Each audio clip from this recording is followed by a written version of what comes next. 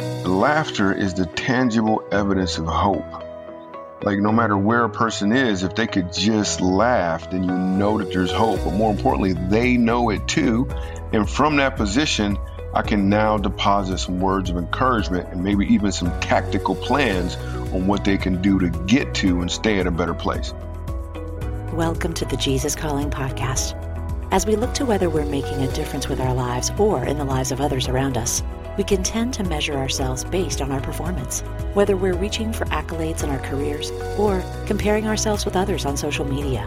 In Ephesians, we're told, "For by grace you have been saved through faith, and that not of yourselves." No matter what we achieve or don't achieve, God's grace is given to us all the same. And at the end of the day, our performance can only get us so far. Our guests today spend a lot of time performing for others, one on a stage and the other on the football field. We're talking to comedian Michael Jr. and NFL player Jordan Matthews. Known as one of today's most gifted comedians, Michael Jr. believes that laughter can bring understanding, and he takes being funny very seriously. Though he's had the opportunity to perform on the same stages as legends like Jerry Seinfeld, George Wallace, Chris Rock, and others, he now tours the country using comedy to inspire audiences to activate their purpose and live a life fulfilled. Michael's mission is to make laughter commonplace in uncommon places, such as homeless shelters and prisons. He shares how he got a start and why he believes encouragement in the form of laughter is life-changing. I am Michael Jr., and I actually get to use comedy to inspire people to walk in purpose. So I'm 18 years old, and everybody's, they're thinking about what they're going to do after high school. And they had these plans. One guy had a full ride scholarship. This other guy was going to his art school, and somebody was going to the service or something. And people asked me what I was doing after school. I was like, I'm probably going to go make a sandwich or something. So I didn't have a plan. We went to the movies after graduation. I remember me and a bunch of friends just went to the movies, and we're at this movie theater. And in the middle of the movie, the screen goes blank. Like literally, it just goes blank. And my friend, a German exchange student, he says to me, "I dare you go tell a joke." That's what he said. That's my best German accent.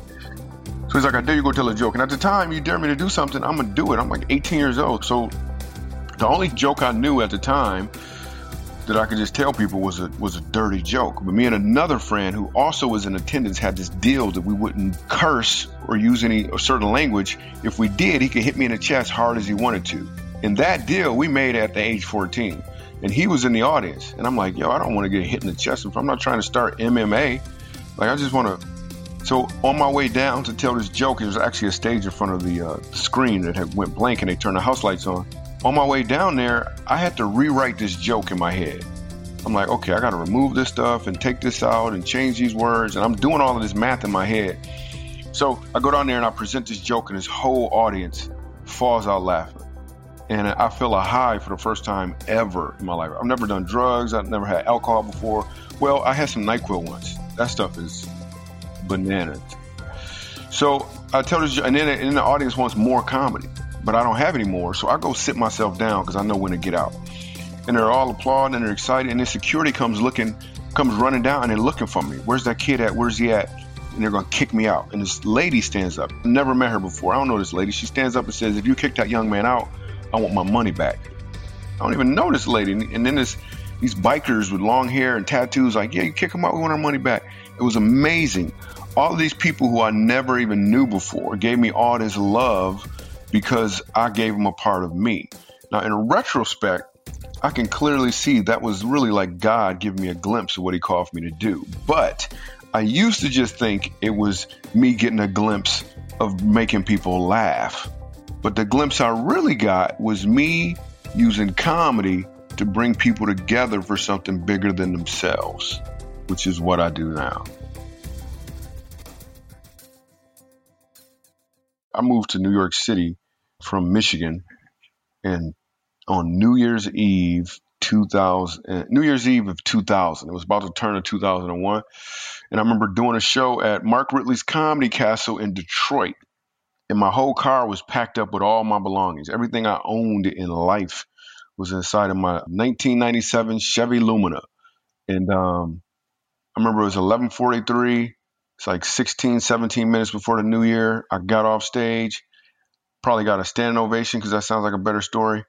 And then I got in my car, started up, and headed to New York City and drove through the night till I got to New York City. Because in New York, like literally, I know Frank Sinatra said it, but if you can make it there, you can make it anywhere. But I was like, I just want to find out if I'm funny, if I can handle these stages. And then this comedian named George Wallace came into the club one night and he saw my show and he was like, man, you're funny and you're clean. He said, why don't you curse? And I was like, I don't know, man. What if my grandmother walked in or something? I don't want to. But the truth was I didn't curse because it kind of stuck because that deal me and my friend made when we were 14 years old. So I just didn't have that part of my show. And he liked the show so much. He said, you know what? You're funny. Why don't you do a show with me and my best friend in a couple nights? I'd like to have you. And I was broke. It was only like 3 weeks. I was probably there for about a month before I couldn't afford my apartment anymore. Well, here's the issue with doing this show with him. The show was he said to me, would you like to do a show with me and my best friend? I didn't know who his best friend was. And then I find out his best friend is Jerry Seinfeld. And then you think about the show Seinfeld. What was Seinfeld's best friend in the movie? His name was George, named after his true best friend in real life, George Wallace, who sees my show, says I'm funny. You want to do a show with me and Jerry? I don't know if I'm going to get paid. Because you can't say, yeah, I want to do it. Like, I'm a starving artist. Anybody would pay him to be able to get on stage with him. But I don't know if I'm going to get paid. And I had approximately $14 to my name. I would buy a foot-long Subway meatball sub for $5 and split it and eat half of it about 11 o'clock and then eat the other half later. The issue is the show is in New Jersey.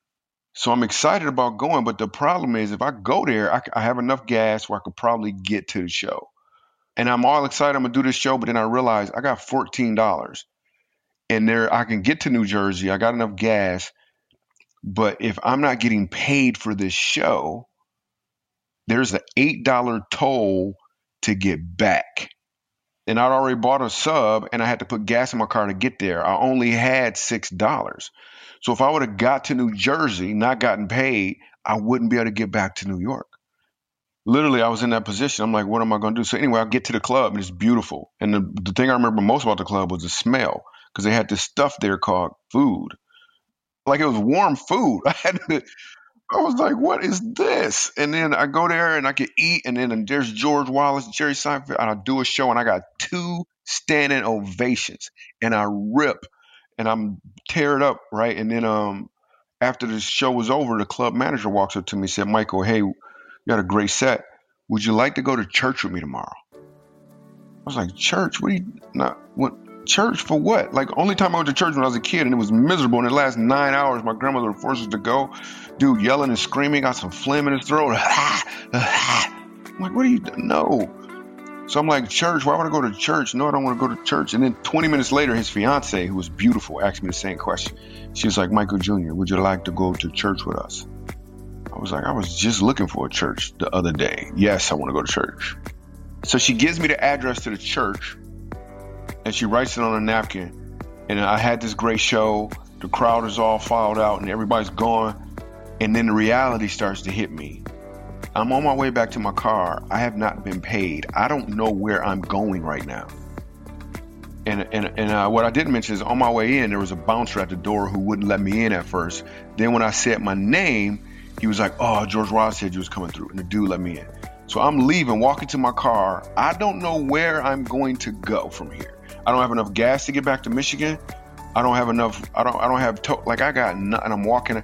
And then that bouncer said, he said, yo, Michael.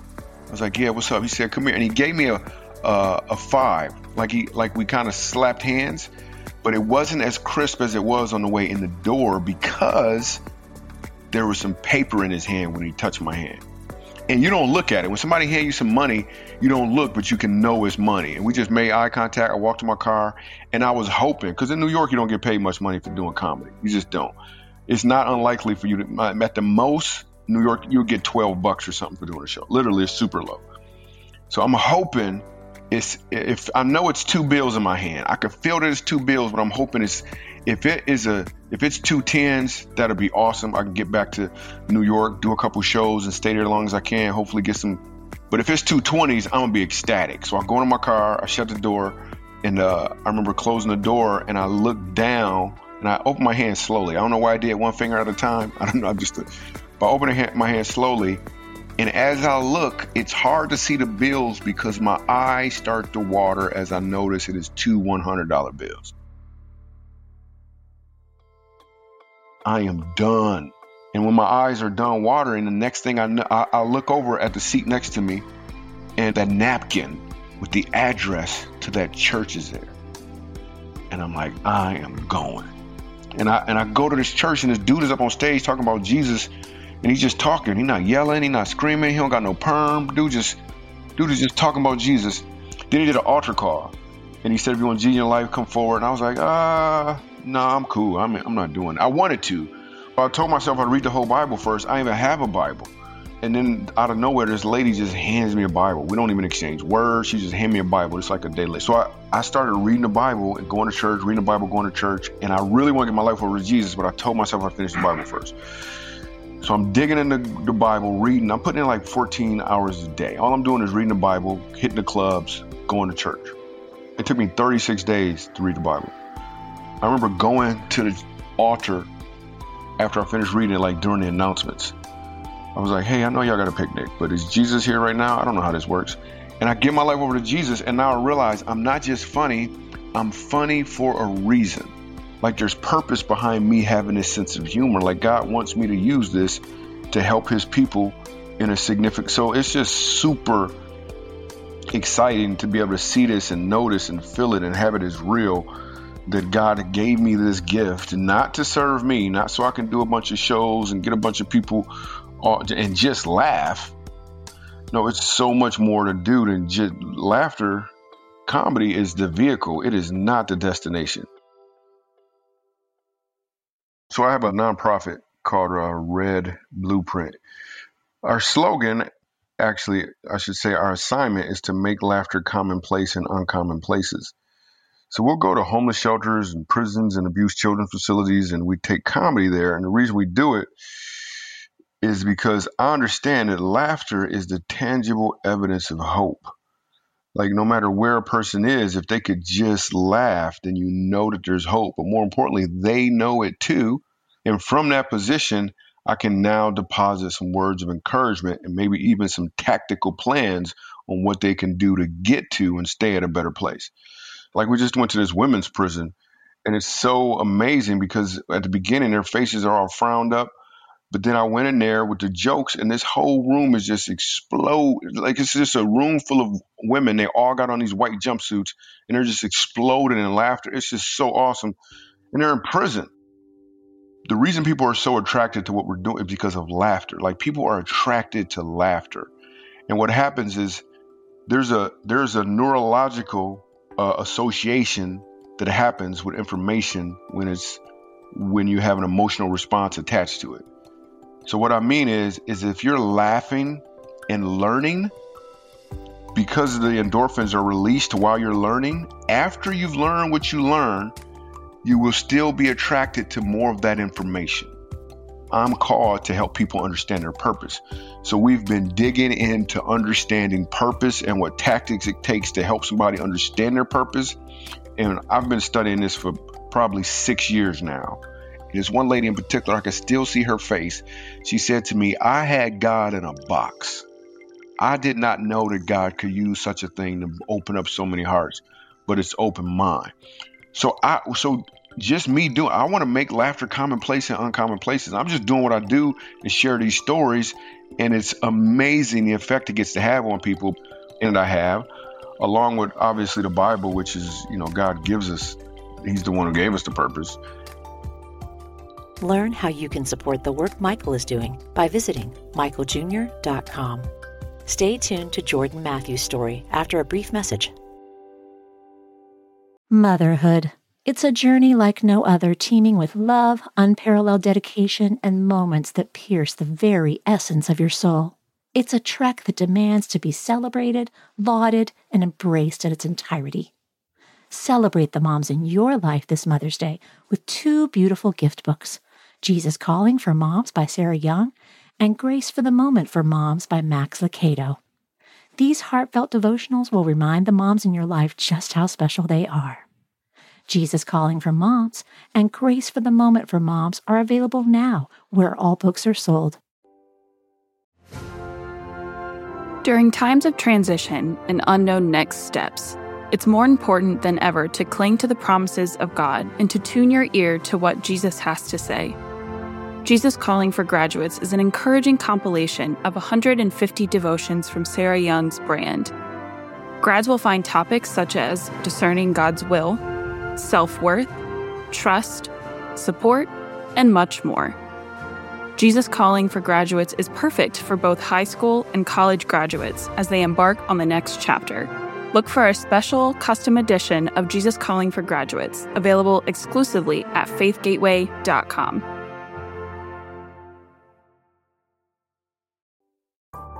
Jesus Calling, the Story of Easter, from best-selling author Sarah Young, uses vibrant illustrations, storytelling from throughout the Bible, and short Jesus Calling devotions to show how Easter was part of God's plan from the very beginning. Available in both a picture book and board book format, Jesus Calling, the Story of Easter can be found wherever books are sold.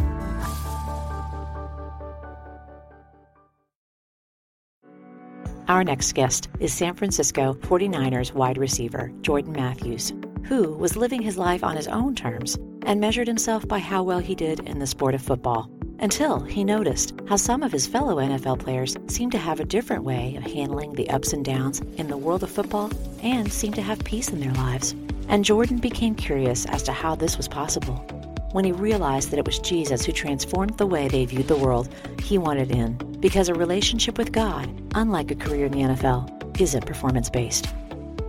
I grew up in the South where, Mississippi, growing up, my grandma would joke, you can go out Saturday night, and you can hang out as long as you want, but you're getting up on Sunday. That's just how we grew up. So it was like 6 days a week. So just say, I grew up in church. I'm like, I don't do it justice. Like, we were in some aspect of learning about the gospel or being around the Bible 6 days a week, every single week that I was growing up. So it was definitely a huge part of my life.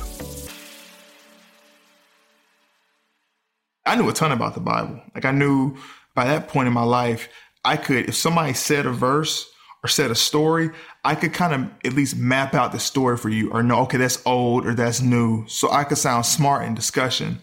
But the relationship was not real at all. What I knew about the gospel had not shaped who I was as a person. It did not shape how I felt about the sin in my life. It didn't contradict my way of living. I was still 100% Lord of my life. And so it was probably about my second year in the league. I had a really good first year, played really well. And as a rookie, that's a lot coming at you. Well, when I started having a bad second year early on, finished good, but at the early part, it was bad. I had this autograph signing that I would do. It's like this Philly Expo every year. So my first year I had a line out the door. I'm talking about, it was literally out of the building and wrapped around. Like, there were just so many fans that were coming to get things signed by me. Well, I had a bad start to my second year. I go to the same Philly Expo. And at that point, I might have had like 10 people show up. Now, like I said, this is not a knock on Philly fans or anything. This is just a story. It's just the truth. At that point, it rocked me at the time, because I was a very, very vulnerable person at the time. I was just a person that I just believed everybody loved me. Like, okay, yeah, they see how hard I work and they appreciate what I bring to the team. And I started to realize that no, like, football is just almost like any other institution in the world. It's performance based. Everything man-made 100% is always going to be performance based. If you don't meet this criteria, you're out. You're done. And I had that sad revelation as a second year player in the NFL. I was only like 23.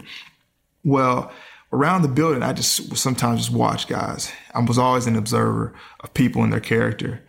And I would notice, when we were winning, there were guys who were like this.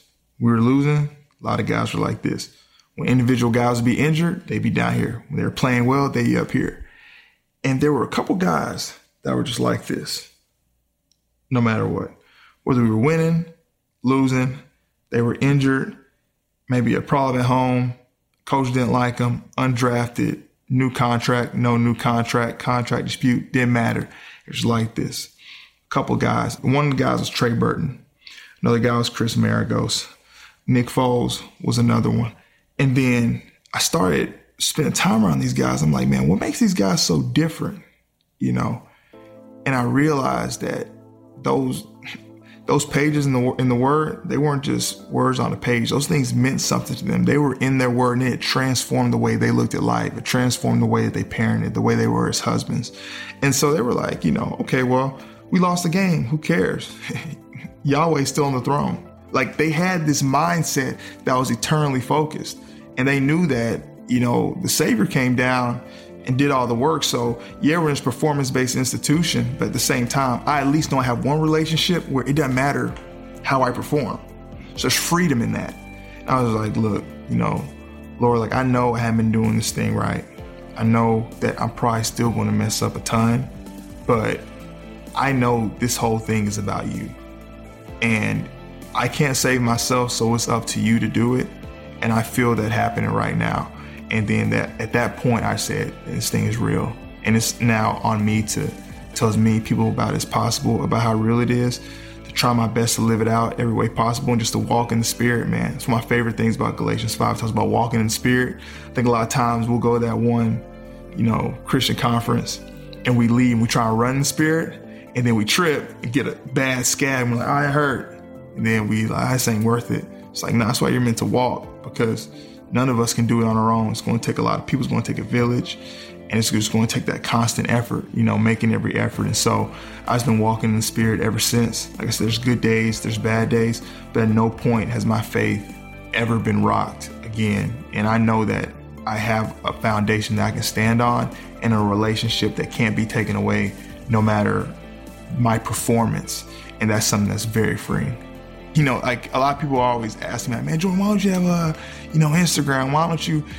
And really, I feel weird if I post stuff to put up a facade like I'm perfect. Like, if I post pictures and have this whole grid, and you see me smiling with my family, and you see me making a catch in a football game, and you see me in a picture with somebody famous, and you see another picture of me, you're going to think, oh, this guy got it. He's got it. And I never want to put off that persona, because I was like, no, this is a daily grind. I'm not going to act like it's easy. And that's why I don't perpetuate or post a quote unquote life that looks like I'm just like this Christian walk is just easy. I'd rather you call me. We can have a conversation. I can show you, hey, this thing's real, but there's nothing better than doing this walk. And so it's been great. I just can't tell you enough about how much just the gospel has been able to shape my career and been able just to keep me on a solid foundation, no matter all the ups and downs. I moved like 4 times last year, man. I ended last year with the Eagles. I caught a touchdown in the second round of the playoffs in January. I signed with the 49ers in March. I go to OTAs with the 49ers. I moved to San Francisco. Okay. So I'm in San Francisco till June. After June, I leave. I go to DC. My wife plays professional soccer in DC. I train in DC there, so I move all my stuff to DC. Then I move back to San Francisco for training camp in August. I'm in training camp the whole month from August till September. I get cut from the 49ers. I leave. I go back to DC. Had to move all stuff back to DC. Then the 49ers sign me again, okay? After 3 weeks, I go back to San Fran. I'm with the 49ers for like 4 weeks. They cut me again. So then I'm in San Francisco for a week, and this is after my family moves down there, okay? Then the Philadelphia Eagles sign me for 3 weeks. I move up to Philadelphia, move all my stuff to Philadelphia. I play 2 games with the Eagles. I finally move into the place that I'm going to move into, ship both cars, move my wife, my son in. The Eagles release me. After the Eagles release me, I move to this place in Nashville where we're sitting right now. And at that point, honestly, I was content. I was like, hey, this is obviously what you have for me, Lord, so it's all good. And we get everything set up. We're chilling. The 49ers call me back. So then I have to move all my stuff back to San Francisco again. And then we're there till the Super Bowl. That was my last year. That was in 1 year. And, if I didn't have the gospel, I wouldn't went off the rails, but that time was still able to be fruitful. I learned a lot of stuff. There were some great parts. There were some high points. There were some low points. But at the same time, we came out of it, me, my family, we came out of that stronger. And I came out of that, a lot closer to the Lord, and I'm thankful for it. I was like, wow, God, like, if I didn't have all this movement, I wouldn't have the tools right now to go into a class and completely understand what Super Bowl teams look like in 3 different places. And at that time, I was like, I'm way too blessed to be in the hole about getting traded from NFL team. There's so much more work for the gospel that I can be doing. There's a reason why the Lord allowed me to come here. And I ended up finding out that reason now because I've got a really close relationship with a guy who plays for the Raiders now. He was a young rookie, and we were able to do a Bible study together. And he said that Bible study meant the world to him, just diving in the Word with somebody who was older. But I just felt like the gospel was able to give me perspective.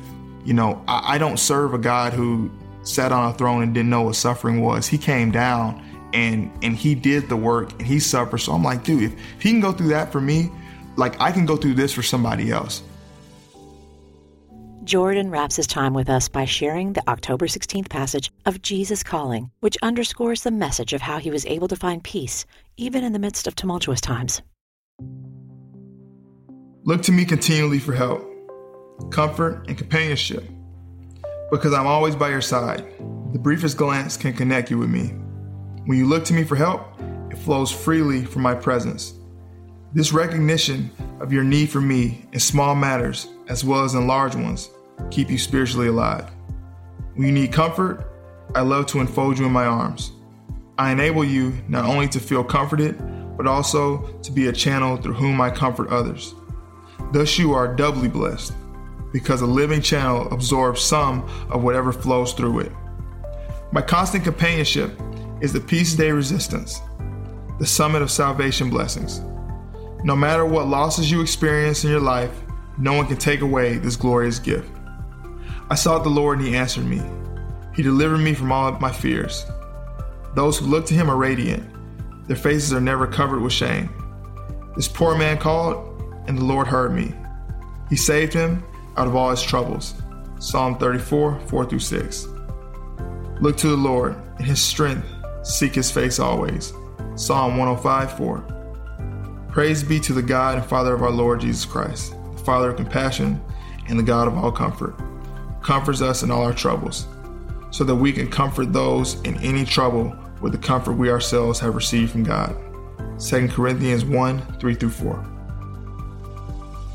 You can connect with Jordan through Twitter and look for him on the football field during the regular NFL season this fall.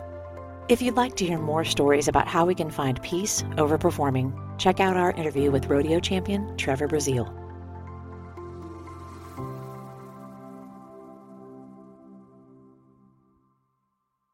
Next time on the Jesus Calling podcast, we talk with British singer Misha Paris, who shares how growing up in the church shaped her life, and the simple truths she learned from her grandmother and grandfather about prayer, which kept her grounded in the most difficult times of her life.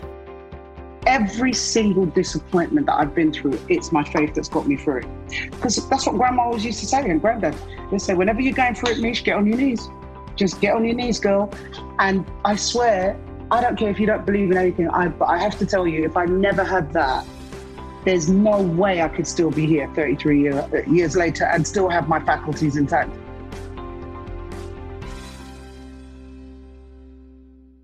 Want to hear more inspirational stories of people who have been changed by a closer walk with God? Then subscribe today to the Jesus Calling podcast on Apple Podcasts, Stitcher, or wherever you listen to your podcasts.